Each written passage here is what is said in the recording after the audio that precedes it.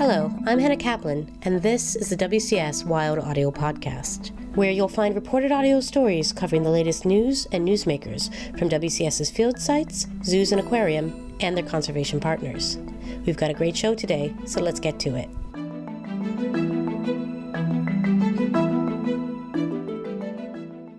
The Selva Maya represents the largest continuous forest in Central America. Encompassing parts of Mexico, Belize, and Guatemala, it includes Guatemala's Maya Biosphere Reserve, where a government campaign to target illegal ranching is reversing years of destructive deforestation. Wild Audio checked in with the WCS Guatemala program to find out what that means for the people of the region and the wildlife that lives there. For over 25 years, the Wildlife Conservation Society has worked in the Maya Biosphere Reserve to protect the forest resources of northern Guatemala. The reserve has enormous value, both for its cultural heritage as the heart of the ancient Maya civilization and for its rich natural resources that are critical to the lives and livelihoods of the local people who live there today. The Selva Maya, it's extremely rich in biodiversity, and this piece of forest is home of scarlet macaws, jaguars, tapirs, Central American river turtles that are really endangered species in the region. So we are talking about a very important place where these species can survive. That's Gabriela Ponce Santizo, the country director for the WCS Guatemala program. She says that protection of wildlife in the reserve is only part of the picture. The Mayan ruins give local communities the sense that they're living in a place deeply rooted in cultural heritage, but the forests are also essential to their well-being. The region is not only an important hotspot for biodiversity, but also has a very important economic and cultural importance. Our focus is on conservation of biodiversity and wild places, taking into account the rural and local communities that live in these forests. Those communities and the forest landscape they manage and protect came under assault 2 decades ago as criminal groups entered the area and displaced local residents in an illegal land grab. Illegal ranching is often connected to criminal organizations and is responsible for more than 90% of the deforestation in the Maya Biosphere Reserve.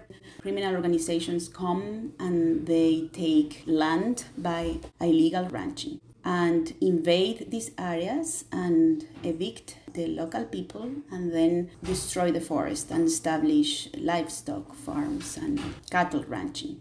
Local communities identified areas that had been cleared for farming by deforestation and fire, and government authorities responded by prosecuting the illegal ranchers and evicting them from the land a decade ago. Gabriela describes that as a dark period. It was dangerous, especially for the local people neighboring these illegal ranchers. There were some community leaders that were threatened, and one of them was killed. So it was very difficult, but the authorities took control and did what they needed to do to restore the governability in the area. Thanks to recovery efforts since then, the forest is coming back, and wildlife along with it.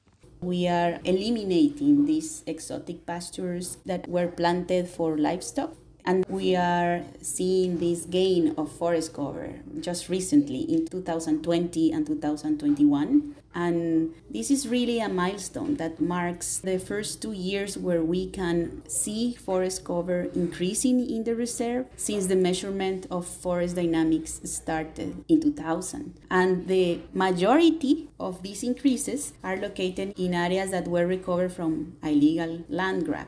And we are seeing now the returning of species such as white deer, tapirs, jaguars through camera trap efforts in the area. Since the Guatemala government cracked down on the illegal ranches, its National Council for Protected Areas, or CONAP, has supported the creation of forest concessions for the local communities that live in the Maya Biosphere Reserve.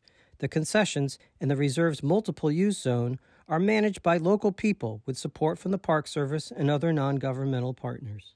It gives the tools and framework to local people to manage their forests. The communities can sell products and have an income and benefits from it. They have partners that work with them, strengthening their capacities to conduct these green enterprises. This is globally recognized as a successful community model that promotes the conservation and sustainable use of biodiversity. Gabriela takes joy in the return of jaguars, tapirs, and the pig-like peccaries to WCS's camera traps. She grew up with parents who worried about the fate of parrots lost to the illegal pet trade before she studied spider monkeys, howler monkeys, and dung beetles for her undergraduate thesis.